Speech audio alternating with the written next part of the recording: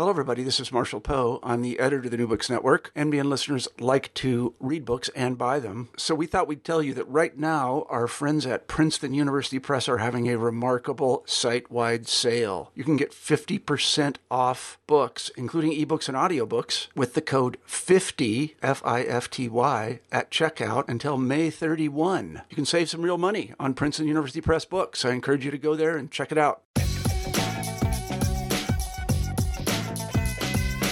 Hello, my name is Ian Drake, and welcome to the New Books in Law podcast. We are joined today by Dr. Stanley Fish. He is the Davidson Kahn Distinguished University Professor of Humanities and Law at Florida International University and a visiting professor of law at Cardozo University. He has previously taught at the University of California at Berkeley, Johns Hopkins University, Duke, and the University of Illinois at Chicago, where he was the Dean of the College of Liberal Arts and Sciences. He has published many works, and the one that he joins us to discuss today is his latest book entitled The First: How to Think About Hate Speech, Campus Speech, Religious Speech, Fake News, Post-Truth, and Donald Trump.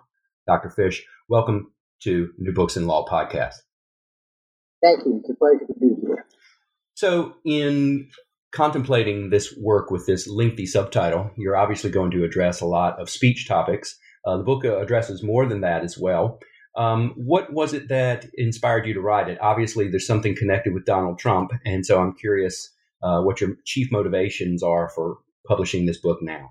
Well, Donald Trump does figure prominently in the book, but I would say that my chief motivation is to dispel certain myths about the First Amendment. And I guess the key myth is that the First Amendment can be invoked in almost any situation in which someone has said something and might possibly be rebuked or punished for it. Whereas, as you know, First Amendment is a very limited doctrine, applies only to curbs on speech imposed by the government, and that there are many situations in life in which, while you can speak freely, the consequences that may follow could be great and harmful, and no First Amendment right protects you from those circumstances. So I wanted to try to explain in what context the First Amendment applies, and then also in what multiple contexts issues of speech arise. So I'm very familiar with this problem myself when I teach undergrads about law and the concept of the state action requirement, that there are the rights that are guaranteed under the Constitution, the Bill of Rights in particular, are guaranteed against government action, but not against private actors. This is something their students are sometimes surprised to learn. But that brings up, when you make that distinction, of course, yes, there's the things that government can and cannot do, and the case-based limits and exceptions to what government can and can't do, which you address to a degree. But also, you are concerned, it seems with me, with the concept of free speech, regardless of whether it's a private actor or a public actor that's restricting it. And so it seems to me that you're also concerned with the conceptualization or what we might term the ethos or the theme of freedom of thought and speech. Yeah, I think that's right. And my concern here is to emphasize that free speech is not a single thing. It's not a doctrine that you can identify. It's not a value that you can isolate from all of the situations in which it is invoked by some party. I say rather that free speech is a rhetoric, a collection of slogans and phrases and distinctions which operate quite differently in different situations. To put this in slightly more academic terms, freedom of speech has no doctrinal center. At least that's my argument. Its shape and its scope depend on the situation in which it is invoked. So what we have is a set of practices to which term free speech is attached when someone thinks that attaching that term might be useful, but we don't have any specific isolatable thing called free speech doctrine. So in addressing the concept, before we talk about peculiar types of contexts. The concept you note is, in some ways, you don't quote Samuel Johnson, but it seems like you have him in spirit and mind when you say that it's a political tool. In some ways, it's like a refuge of scoundrels. And that's okay from your vantage point. So what do you mean by that's okay? Well, what I mean by that's okay is that the flexibility of free speech doctrine, the way in which it can be turned this way or that way, depending on the skill of the person who is trying to employ it, is also its strength, because the doctrine then can be made malleable, can be massaged in ways that are helpful to someone trying to deal with a particular situation. Free speech doctrine, as we use it in the United States, is used to do a number of things that we want to have done. It's used to protect dissenters. It's used to maintain a free flow of conversation among citizens who are attempting to participate in a democratic conversation. And in all of those contexts, and of course there are many more than I named, it is better that free speech be, as I've already said, malleable rather than a fixed thing which admits of no exceptions and is absolute. Now, of course, there are people who do believe that freedom of speech as a doctrine is a fixed thing and is more or less absolute, and that any exceptions to the freedom of speech are rare and must be justified by massive arguments. So that my position is to some extent in opposition to those free speech absolutists. Regardless of their political persuasion, though, it would seem to me that the free speech absolutists, this is my opinion, that they're probably a minority, though. Do you agree with that? In other words, left and right, different perspectives on. Go ahead. I guess it would depend upon what population we're talking about. I'm thinking of the U.S., modern U.S. Well, in the modern U.S., no. I think that the understanding of the person in the street, the man and woman of the street of the First Amendment, is in fact on the absolutist or American Civil Liberties Union side of the street. That most people, if they were asked, people who are not academics, who do not have legal training, or asked, well, what is free speech? They would give an answer that is more in accord with the strong absolutist position than it is with mine. Now, in the academic world, you have a split, and it's been so for quite a long time. You have prominent First Amendment theorists who are absolutists or near absolutists, like Nadine Strawson, former president of the ACLU, like Edwin Baker, now unfortunately deceased, like Floyd Abrams, one of the most prominent First Amendment lawyers in this country. And on the other side, you have those who are insisting on the kind of flexibility that I describe in my book, and who go so far as to deny the distinction between speech and action, which is the basis of a strong First Amendment doctrine. And I'm thinking here of people like Jeremy Waldron and Catherine McKinnon, Frederick Schauer, Robert Post, and others. So the two lists, as I'm sure you recognize, of names that I've given you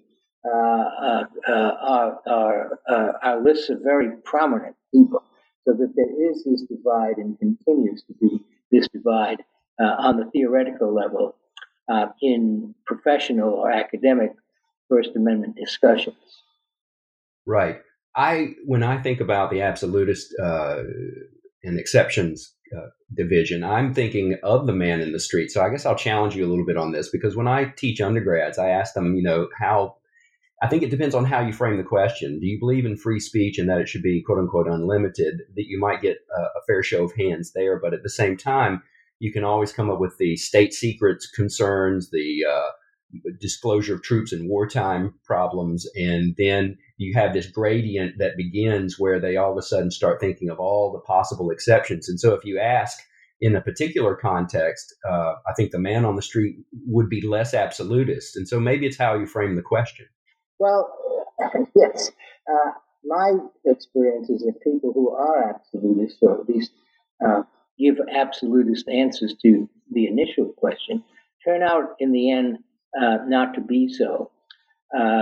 Years ago, I debated a prominent free speech polemicist, also a great jazz critic, Nat Hentoff. And Hentoff, in our debate at least, was a very strong absolutist. But later, when a person who had broken away from a strong anti-Israel association in order to become even stronger in his denunciation of Israel, started appearing on college campuses and saying things like, we must get rid of the Jews, those bagel-eating vermin from the caves of Europe. Nat Hentoff changed his tune and said, well, of course, I didn't mean that.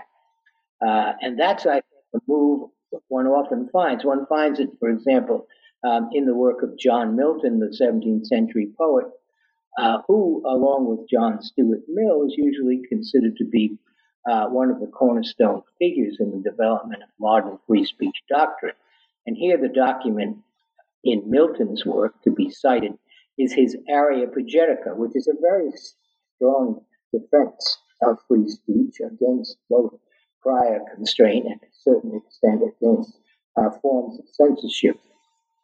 But 3/4 of the way through that tract, Milton says, of course I don't mean Catholics, when I argue for a tolerance of speech.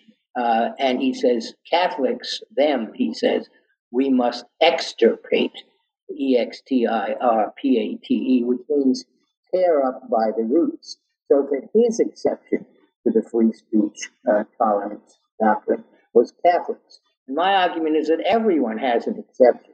It's just that that exception is not always invoked or even realized by the person until a moment when he or she realizes that I didn't mean that.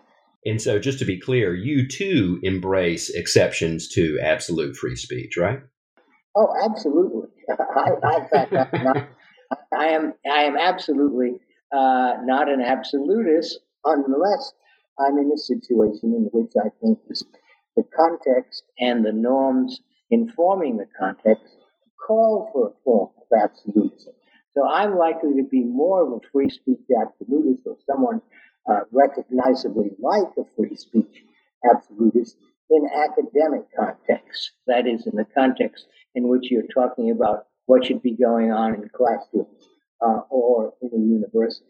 And there, the presumption with which I begin is that freedom of speech is something that should be prized unless, and this is a very big unless, it comes into conflict with educational values. Okay, and so I want to talk about the distinction between free inquiry and free speech that you discuss at length. But before we do that, I wanted to ask you about some of the justifications, regardless of whether one claims or proclaims that they're an absolutist versus not. Some of the justifications for free speech, as you mentioned, Milton, they've been around ever since the 17th century, which is the idea that freedom of expression or speech leads to or produces greater understanding, or an understanding, at least the potential for understanding truth. So what do you think of that argument? Well, I think that that's a good argument, and I will return to the academic context to cite a form of it. That is, if freedom of inquiry is to be protected and is to flourish, it can't be the case that lines of inquiry are shut off in advance, or that other lines of inquiry are elevated to the status of being unchallengeable. So their freedom of speech is necessary to the pursuit of truth. But on the other hand, if you give that traditional answer to the question, what is the First Amendment for? It's for the facilitation of the search for truth. You then have to acknowledge, or at least I argue, that you then have to acknowledge that some forms of speech, rather than facilitating the search for truth, will in fact block and frustrate the search for truth. And those forms of speech must be curtailed so that the search can continue. Although it sounds paradoxical, this means that in order to protect the value that freedom of speech stands for and instantiates, you must limit freedom of speech and curtail those forms of speech that undermine the value. And of course, that's really the rub, right? Because theoretically, you can identify potential instances where freedom of thought or expression or speech, however you characterize it or label it, actually hinders the search for truth. But then again, what I think is a erroneous proclamation that will be quashed by free deliberation, you may think is hindering it. And so the rub really is where these judgment calls are made between quashing the speech that we think is harmful versus opening the sluice gates so that anything can be said in the effort to reach truth, right? I mean, that's really a difficult choice to be made, whether it's by a judge or an employer or somebody's parents. Exactly right. And what you call judgment calls, I would say, amount to the exercise of a political decision. What you are pointing out, I think quite correctly, is that any decision as to what form of speech undermines the core values of freedom of speech will be a political decision, in that some persons will challenge either mine or your identification of a form of speech that is so subversive or scurrilous that it must be regulated. And what does one do then? Well, the answer that a lot of free speech theorists want to give is we search for a principle that will allow us to distinguish between those forms of speech that are genuine contributions to the democratic conversation and those forms of speech that threaten to shut the democratic conversation down.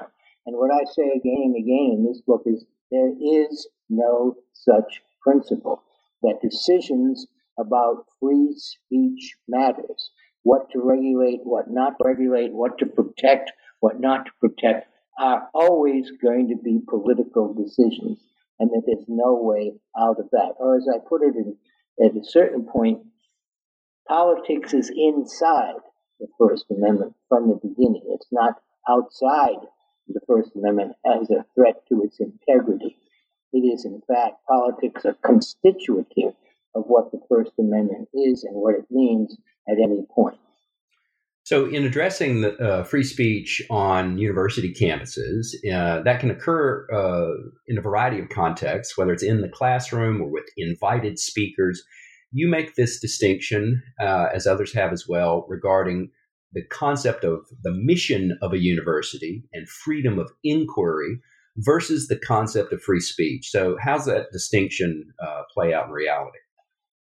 Well, it's very simple, really. Freedom of speech is a democratic value, means that all voices are at least theoretically equal and have an equal right to be heard, so that access to the microphone in a democratic conversation should be available to all. No voice should be silenced, nor should any voice be elevated to a position of preeminence in advance. In the academy, however, that's not at all the rule or the ethos.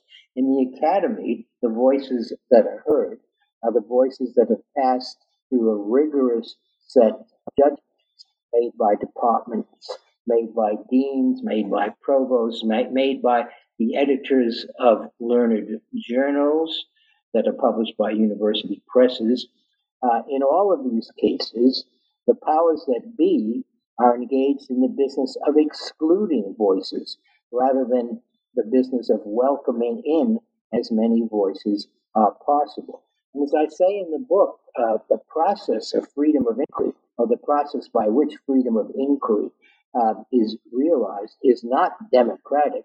It's more, in fact, Darwinian, in that the voices that you hear in the classroom or read in the learned journals or in the books published by university presses are the voices that are left standing after all the negative votes have been taken.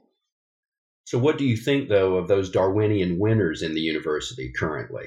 The university faculties are often supportive of some student efforts to quash speech. And so in some ways, it would seem that some faculty agree with the idea of quashing what you might have described as freedom of inquiry.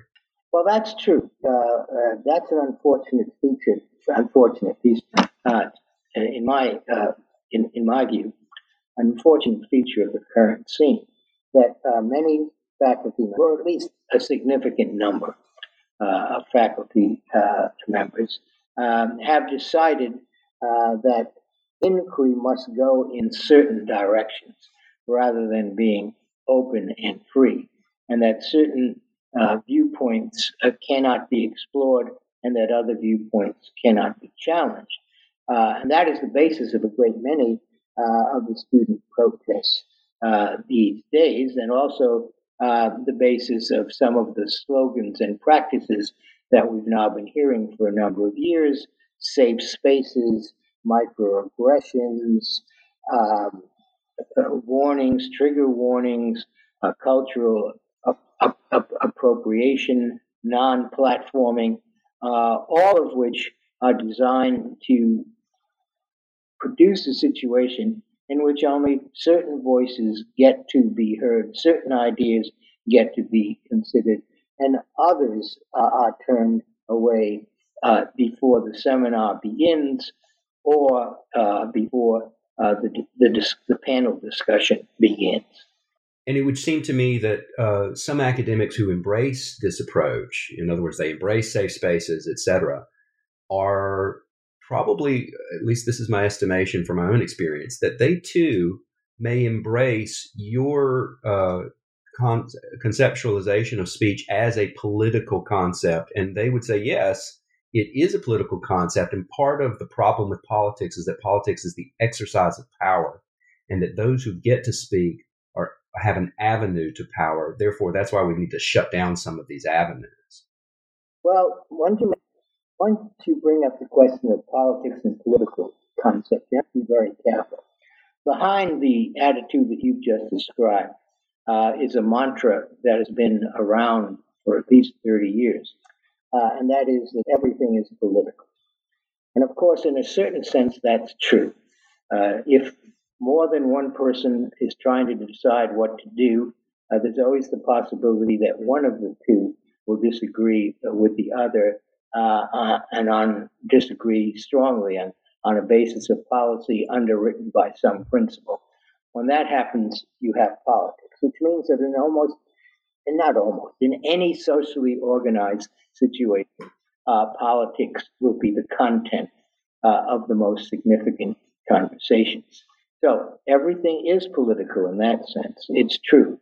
But what I say is that it's trivially true, or that it proves too much, because what it ignores is that while politics is everywhere, politics is not the same in every situation in which the political can be invoked. As we know, there is partisan politics, there is barroom politics, courtroom politics, boardroom politics, bedroom politics, and academic politics, to list only a few. And in any of those areas, the political will have a shape that is determined by the nature of the enterprise, by its ambitions, by its scope, by its purposes. And therefore, the mistake, at least as I see it, is to import the politics of one situation or arena of practice into another situation or arena of practice. While there are certainly political questions that arise in the university, questions of whom to hire, what the curriculum should be, what the nature of a major in a discipline should be, whether departments should be combined or eliminated. These are all political questions, but they are quite different from the political questions that arise when you discuss which of the two major parties should be in power, when you discuss whether or not we should preeminently strike North Korea or begin to reassess our alignment with NATO. Those kinds of questions, I say, and they are political, of course, don't belong in the university, not because the university is free of politics, but because the politics that take place in the university are and should be academic politics. Okay.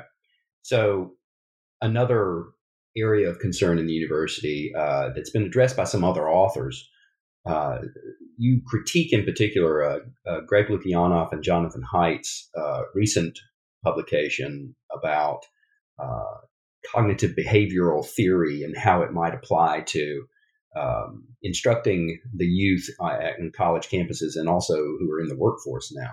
What's the origin of your disagreement with them?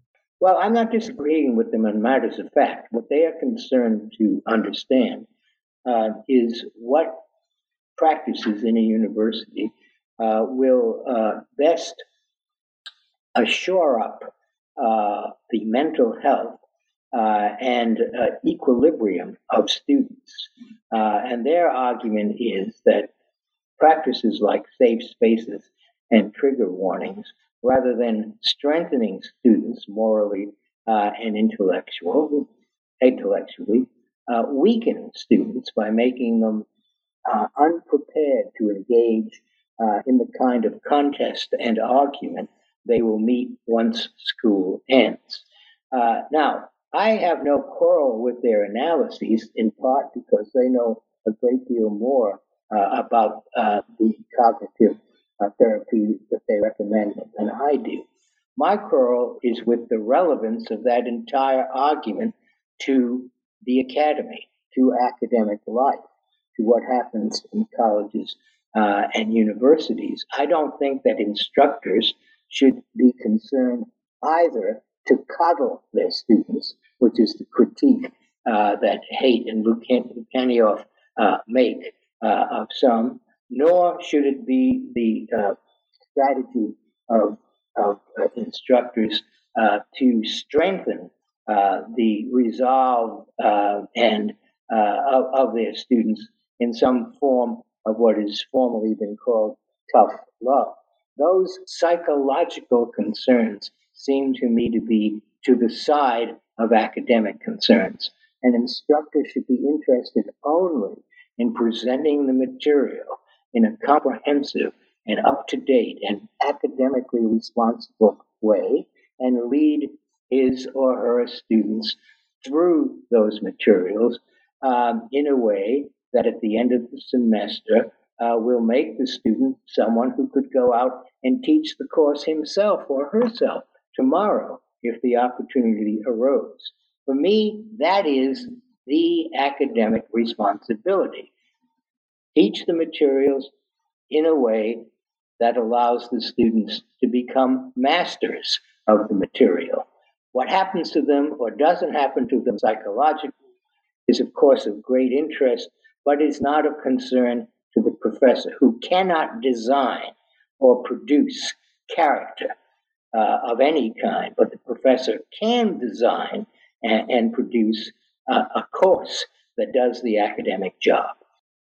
So is it your sense that you are a voice in the wilderness, or do you think other academics, is there a healthy division between academics who agree with your viewpoint versus those who think, whether it's Haidt and Lukianoff's approach of tough love versus another approach of coddling or caring for the student? How do you see the division among faculty today? Well, I'm not sure. I talk to groups when I, for example, go to a college and speak to faculty members, and some people agree with me, and some people do not. I think there is more concern generally for the mental, psychological health of students than there was when I began teaching so many years ago. Well, in addition to discussing free speech and freedom of inquiry, another good portion of your book is devoted to the First Amendment in regard to the religion clauses. Yes. And so let's discuss how you see the religion clauses either fitting or not fitting so well in the concept of the First Amendment. Well, I believe, and this is the thesis of that chapter, that the religion clause, or the religion clauses, the free exercise clause and the establishment clause, do not, strictly speaking, belong in the Constitution. Why? Because in different ways, each clause puts a special spotlight on religious speech and the actions that flow from religious speech. So the free exercise clause says that religiously inspired speech, and in some interpretations, religiously inspired acts, should be exempt from generally applicable laws. And that's to put the production of religious speech in a special and honored place. The Establishment Clause warns against religious speech and warns against religious speech that threatens to blur the distinction between the private realm and the public or civic realm. So even though they are in tension and perhaps, as some have said, in a state of contradiction, these two clauses do something that I think the spirit of the Constitution militates against. They single out a form of speech for special attention, while the entire document of the institution is a democratic document in which all voices contend in the marketplace of ideas. And what I say in this chapter is that this anomaly, the anomalous appearance in the Constitution of the religion clauses, produces a great many conceptual problems that cannot be solved. And we see those problems these days arising in those cases where florists, photographers, and other purveyors of goods and services are declining, in some cases, to offer those goods and services to the celebration of same-sex marriage. And they argue, when doing so, that the free exercise clause means that they should not be compelled to engage in an activity which, according to their own religious beliefs, is a sinful activity. And on the other side, people argue that the state's commitment to eliminating discrimination must, in fact, and I have to use this verb, must trump the free exercise rights of individual believers. So there's a conflict which I think is generated by the anomalous position of the religion clause in the Constitution. And it is also, I argue in the book, a conflict that cannot be resolved. It's more like a pendulum. Sometimes the pendulum swings in the free exercise direction, and sometimes the pendulum swings in the direction of generally applicable laws, no exceptions at all, even for persons who are deeply religious. And I think this swinging of the pendulum, which has again been with us at least since the end of the 19th century, will continue to be with us forever. So just to clarify, in terms of the purposes of the religion clauses, would you agree that they made quote unquote sense at the time that they were included back in 1791 because of the experience that the former colonists had regarding the usage of state power in the service of particular faiths. And of course, that's the experience of conflict in Europe ever since this Reformation. So that historical knowledge and the perception of what state power can do in the service of religion, that it made sense in 1791, but once you all of a sudden start applying it to the states, as we've done through incorporation, that's when the problems occur? Or is it ab initio, a problem ever since they included it back in the 1790s? Well, I think it's potentially a problem. But I think it's certainly the case that we can understand why there was some pressure, and also some who resisted that pressure, as you know, to include an amendment that specified the freedom of religion, because of the experience of so many in our early republic who were fleeing Europe because their freedom of religion had been curtailed. Now, there's an argument, as I'm sure you know, that what the religion clauses were supposed to do is to prevent the national government from setting up an established church, whereas the churches then established in many of the colonies were perfectly okay. And that was the situation for a number of years, until those establishments also were deemed unconstitutional, and we then moved into the situation that has obtained ever since, where the free exercise privilege on the one hand and the no establishment obstacle on the other hand are understood to apply both to the national government and to the states. But yes, I think that it's the conflicts that have now flowered in all of these bakers and photographers and florist cases have always been potentially there, and were there in the late 19th century case, Reynolds versus the United States, where a Mormon claimed that the practice of polygamy was essential to his religious practice, and therefore to keep him to not allow him to practice polygamous marriage would be to endanger his salvation. And the church rejected that argument, saying that if the argument were accepted, then every religious person could decide which laws of the United States to obey and which to disobey. And we would have the anomalous situation in which a person performing an act inspired by religious faith would be exempt from punishment, whereas a non-religious person performing the same act might be indicted and convicted. And that argument is still being made on one side of the divide that I have described in our conversation. So it's free exercise on the one hand, generally applicable laws on the other hand, and there cannot be, I believe, any way of reconciling this conflict.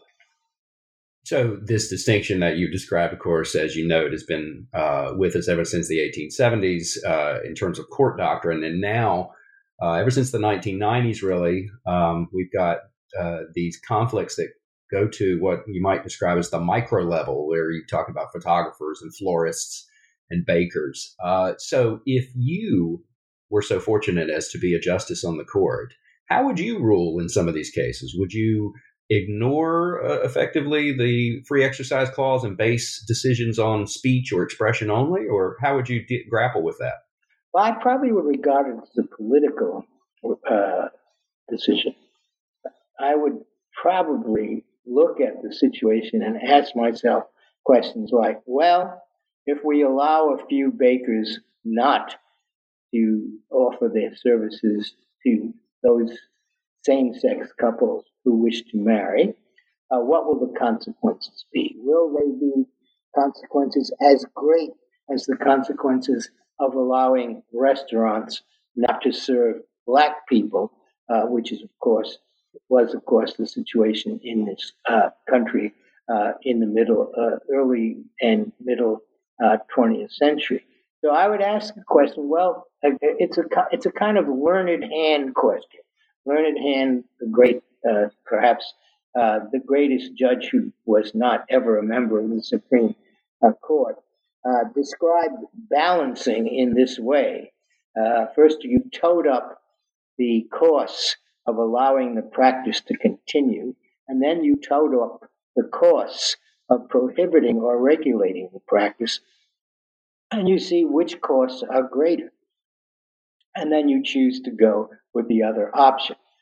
Now, for those who believe that there are matters of principle involved, balancing is always going to be regarded as an unfortunate compromise and an abandonment of principle.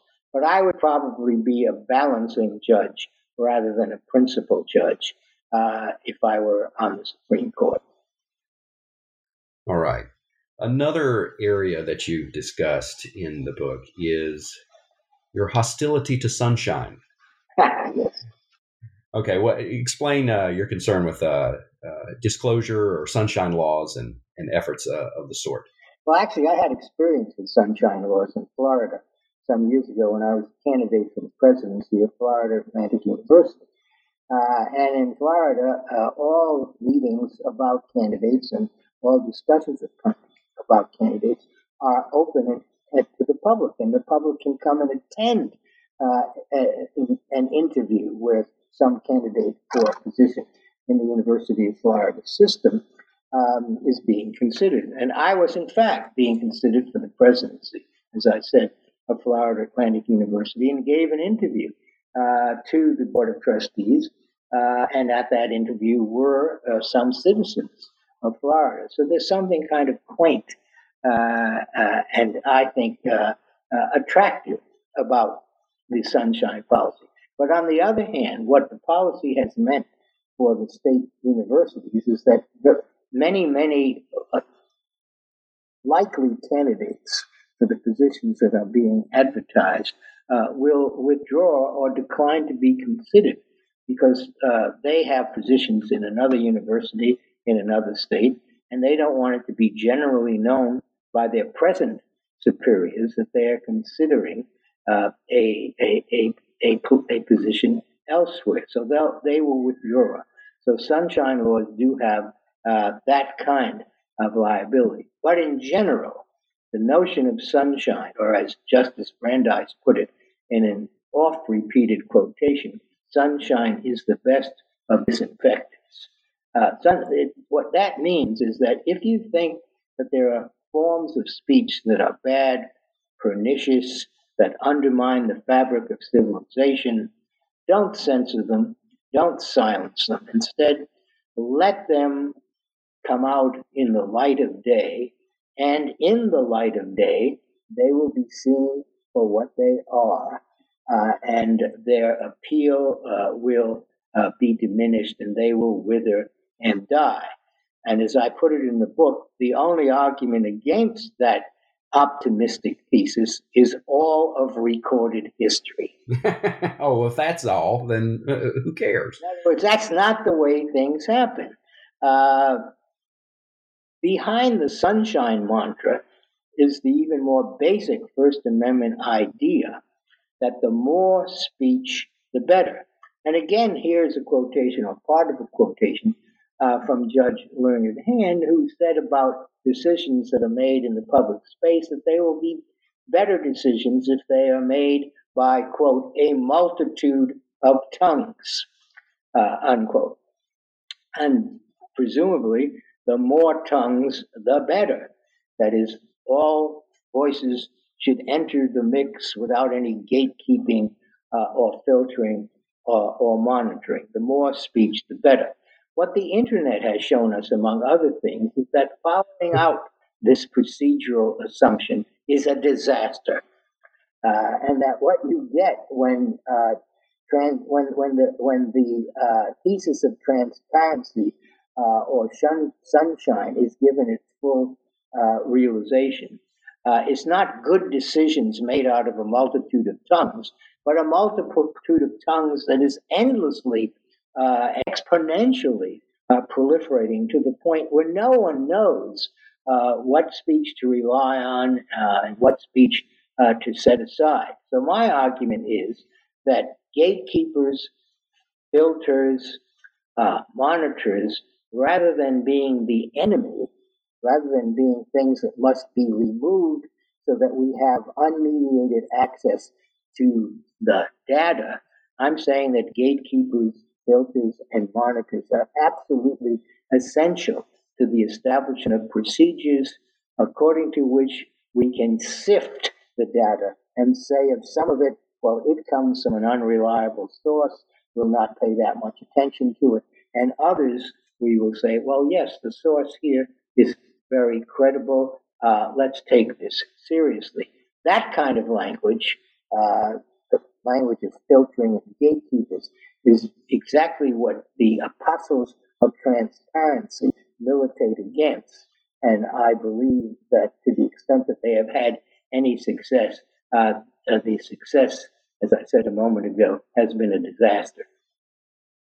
And of course, as you rightly note, one of the classic examples against sunshine or work is the Constitutional Convention itself, conducted behind closed doors, armed guards, and definitely the opposite of what we would tolerate today in terms of policymaking. It's especially at the constitutional level. When I read this argument, I was also struck by another kind of version of the sunshine approach, which is the forced disclosure of membership lists. I was thinking about the famous case from NAACP versus Alabama back in the 1950s, and similar concerns that have been echoed today regarding disclosures of political contributions to different candidates and all of the social consequence and business commercial consequences that flow when a contribution is disclosed publicly. So certainly sunshine in that sense inhibits individual liberty rather than promoting it. Well, that's an argument that has been made, although Justice Thomas, among others, have made the argument on the other side. Right. So you also have a concern with postmodernism. And we noted it before we started recording. You said that your title was your subtitle was actually a little bit longer, and if it originally included postmodernism in your title, that would have certainly been to your satisfaction. What is it that you're concerned with regarding postmodernism?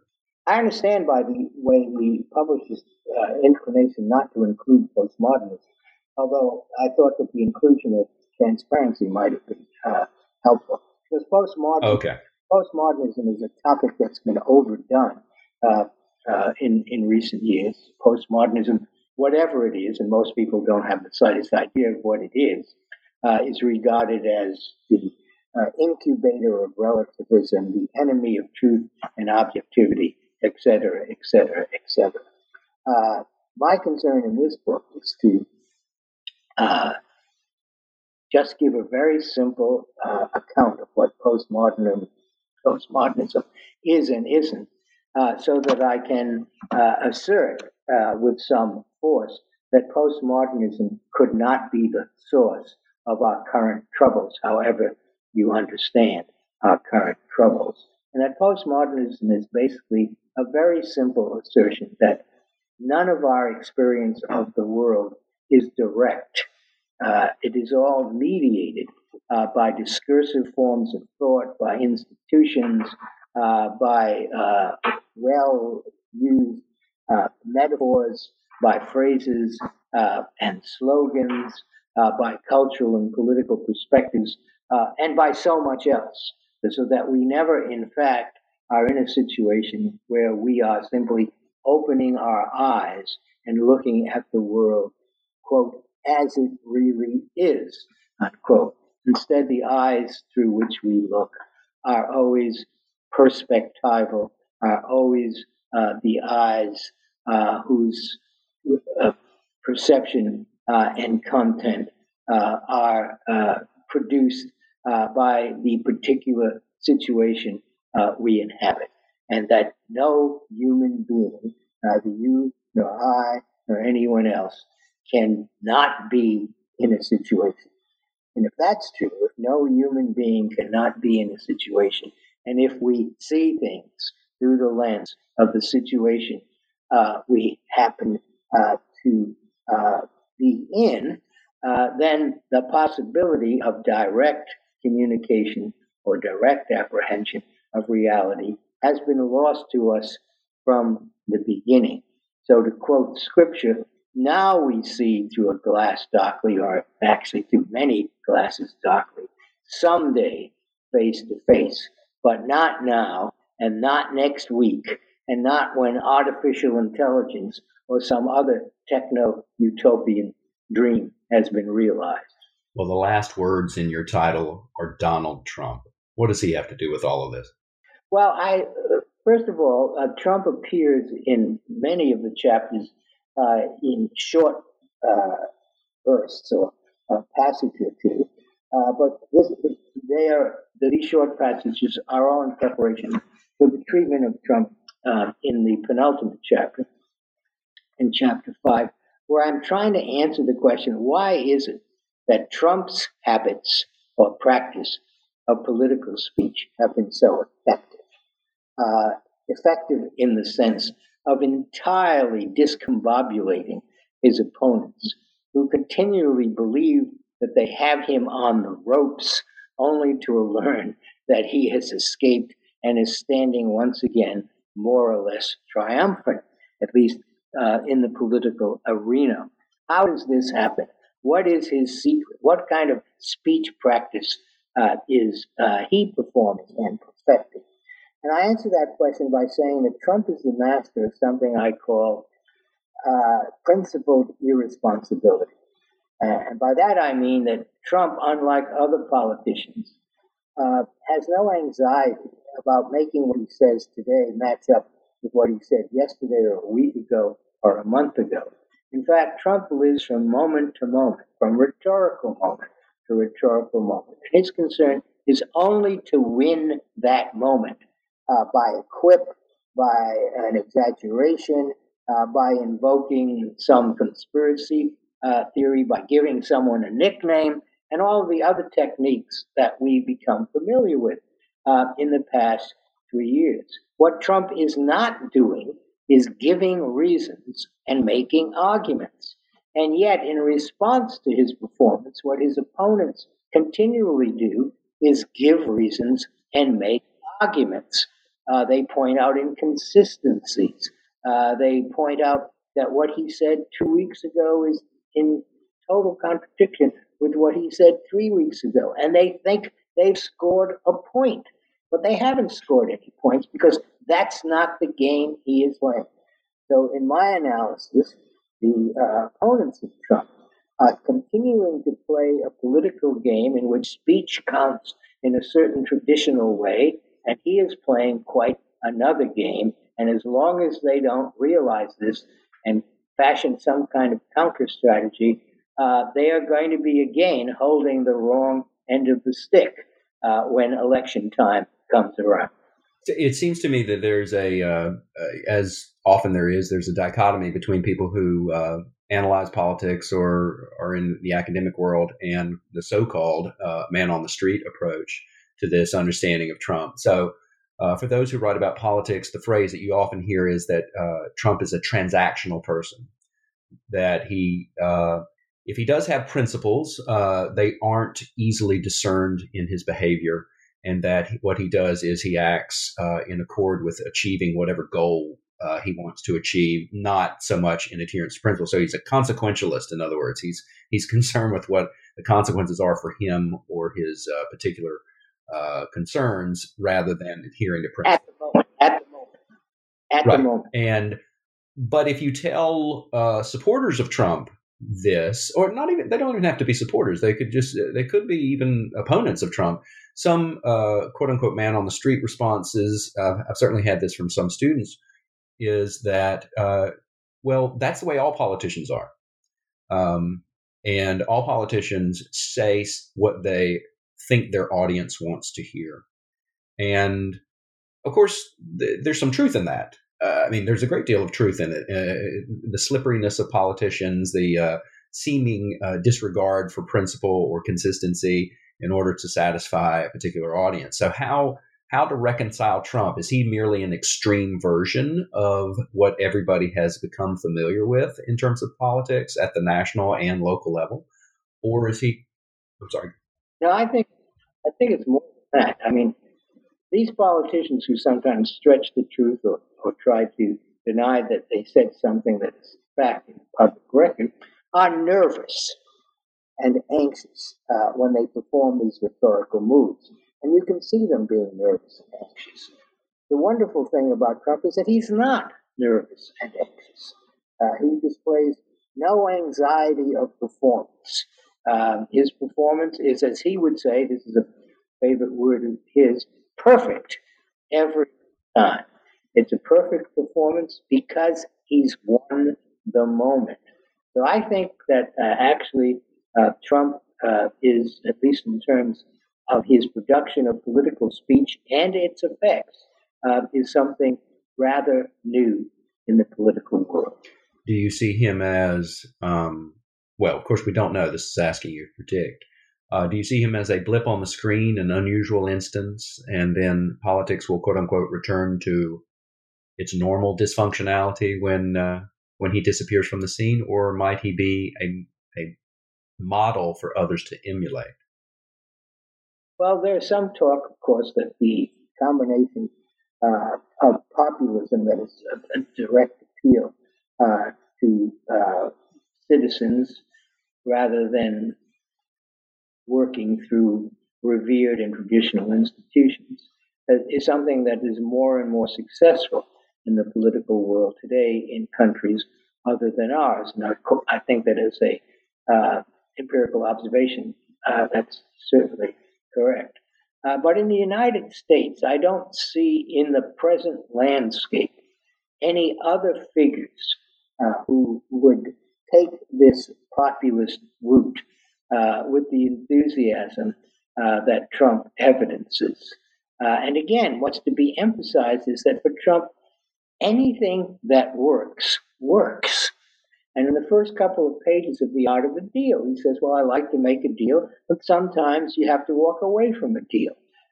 It's, again, as you said, transactional. What's going to work at the moment? The only figure in America that I can think of, or the only American figure that might have taken the Trump route, was Huey Long of Louisiana, who, of course, was assassinated before he could fulfill what I think were his presidential ambitions. And he had the appeal to the public, the grandiose personality, etc., that we see in Trump. But I don't see any other figures on the current scene who could match him or imitate him. Of course, someone may emerge in the next few years, as people do emerge in the world of politics. But as of now, I would say that Trump is unique, a rare bird. All right. Well, the book is entitled The First: How to Think About Hate Speech, Campus Speech, Religious Speech, Fake News, Post-Truth, and Donald Trump. And we've been joined today on New Books in Law with its author, Stanley Fish. Dr. Fish, thank you so much for joining us. Well, thank you. I enjoyed the conversation greatly.